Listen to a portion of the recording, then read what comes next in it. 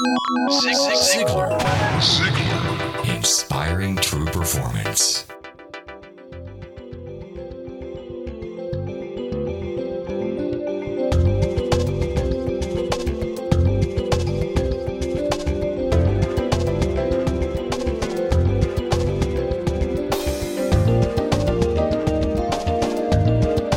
Hello and welcome to another Inspired podcast from Ziglar.com. My name is Blake Lindsay and I'm really glad you're here. I hope you'll make it a positive point to tell somebody about us every week. Today we will be talking about the gosh attitude. Have you heard of that before? If you don't know what I'm talking about, you'll want to listen to Mr. Ziglar as he describes this attitude and how your attitude can affect you both mentally and physically. What is this attitude I'm talking about?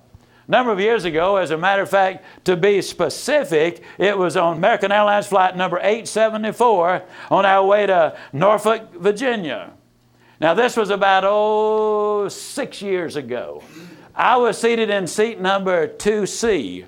I was the first one aboard the aircraft. Behind me, a mother carrying a baby, leading a toddler, and had a little 4 or 5-year-old girl following her. The mother and the 2 little ones got in first, and the little girl, when she stepped aboard the aircraft, she turned left and she looked at the cockpit. And there those pilots and co-pilots, with all that beautiful uniform and the flight wheels and all of that kind of stuff, and probably more electronic gear than she had seen in her lifetime. When she turned around, as you've heard this before, her little eyes were as big as saucers. And she looked, and I don't know why the child did this, but she put her hands down on her knees and looked down that long fuselage and said, "Gosh. Gosh." When's the last time you woke up and said, "Gosh, what a beautiful mate I have. Gosh, what a privilege I have to do what I'm doing. Gosh, how exciting it is to be healthy and have a good mind and an opportunity here to do things that people all over the world simply do not have." The gosh attitude will serve you well regardless of where you are. And before we finish in this strategies for success, we're going to be looking so carefully at how you have balance in your life. How do you deal with the physical, the mental, the spiritual? How you deal with the financial, the personal, the family, and the business. How do you bring that balance in life? I want to get you excited about you. I want to get you excited about your future. I want to get you just as excited as little Johnny was. Now, little Johnny was a pistol. He was a second grader. And one Friday afternoon, the teacher called the class together, and she said, "Now, class, if anything happens over the weekend that's exciting, tell us about it on Monday morning." Well, on Monday morning, little Johnny was seated there in his little desk, and although the desk was accurate, little Johnny wasn't. I mean, he was all over the place. And the teacher said, "Johnny, looks like you had a good weekend." "Yes, ma'am, sure did." "What'd you do, Johnny?" "Me and my daddy went fishing, and we caught 75 catfish. They all weighed 75 pounds. Now, Johnny, son, that simply is not true. He said, "Oh, yes, ma'am, it is." He said, "My daddy is a great fisherman. I'm even better than he is. We caught 75 catfish. They all weighed 75 pounds. Now, Johnny, if I were to tell you that on the way to school this morning, all of a sudden out of nowhere, jumped up a big old 1,200-pound grizzly bear and is just about to grab me and eat me up. When this little old 8-pound yellow dog jumped up, grabbed him by the nose, threw him down, bounced him back and forth, broke his neck, killed him dead. Johnny, would you believe that?" He said, "Oh, yes, ma'am." He said, "As a matter of fact, that's my dog."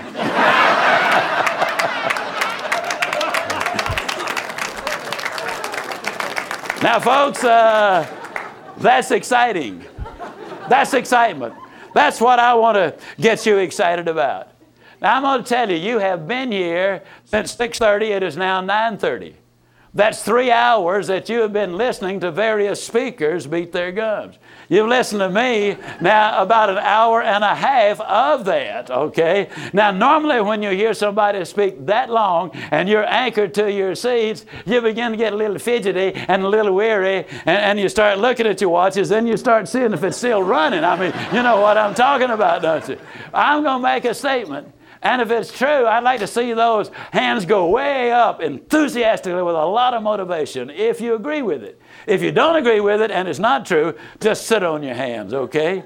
Even though you've been in your seats 3 hours, hour and a half, been listening to me, at this moment, you are more energized physiologically than you were when I started. If that's true, let me see those hands go up, please, all right?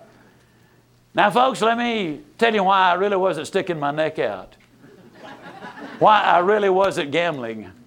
Dr. Forrest Tennant, in my opinion, the #1 drug authority in America. Dr. Tennant has done some tests, listening and watching people, taking blood samples before I started speaking, and then blood samples when I got through speaking. First time he did it, it was a 4-hour seminar. I was the only speaker, but they had been in seminar 4 hours that afternoon.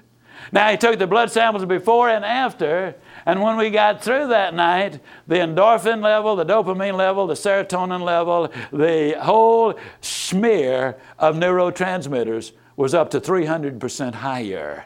We are energized physiologically when we hear the kind of information we're talking about. Now, what I'm really saying with all of this is that something happens. Here's what Dr. Tennant discovered.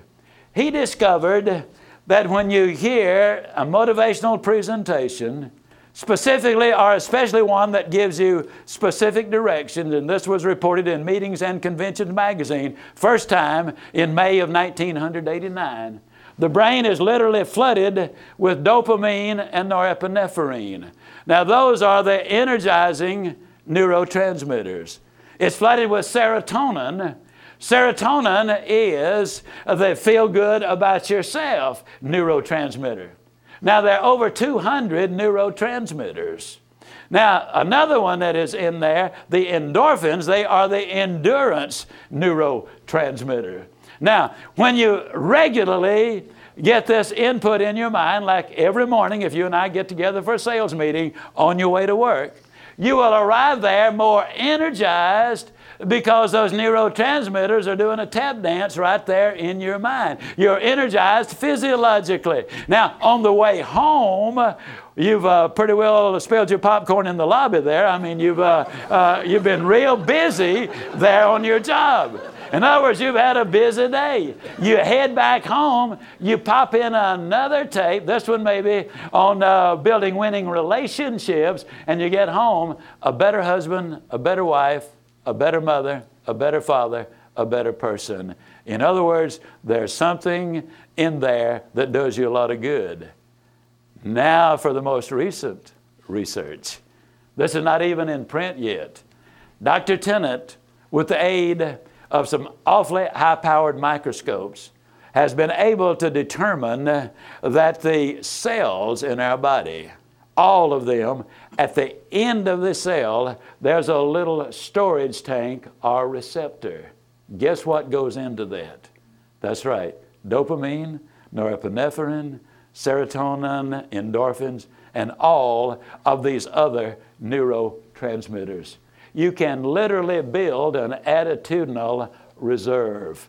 You've heard all your life, well, motivations, is very temporary.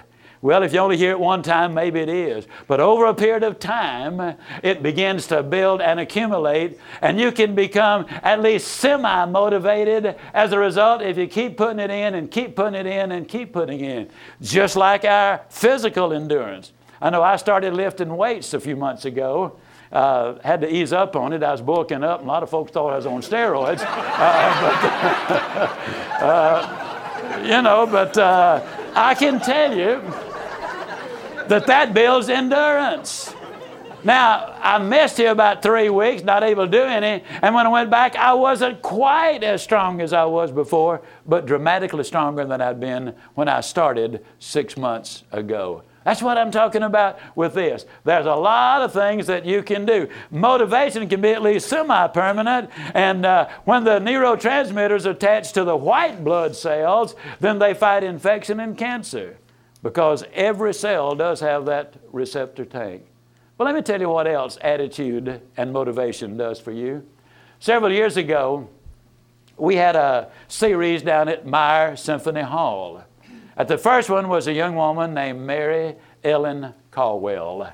When the first session was over and it was on self-image, she came up to me and she said, I can't begin to tell you how much I have enjoyed the session. Said, my dad was forced into retirement about 6 months ago, and he's just been a bear ever since. I mean, he's frustrated, he's angry, his health is giving him some problems now. He simply is not responding to the retirement. And she said, you've given me a long series of ideas that I can use with him that will help him get out the funk mood that he is in. So I looked at her list, and here's something rather fascinating.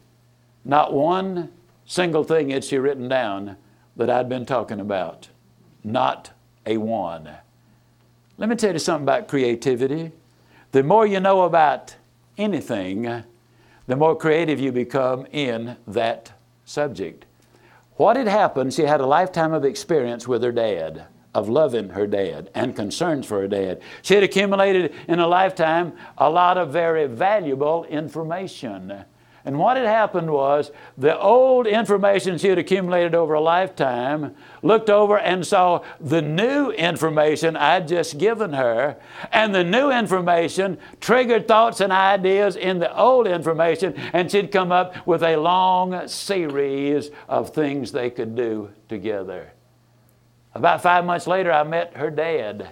And I'm telling you, if he'd ever been depressed a day in his life, I could not tell it then. He was excited, he was enthused, he was motivated about what could happen in his life and what already was going on in his life.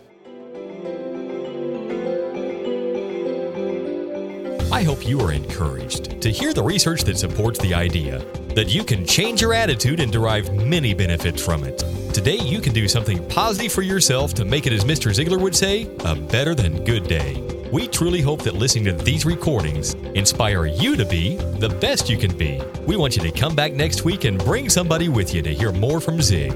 Remember to live your life to the fullest. I'm Blake Lindsay, wishing you a positive week. Ziglar.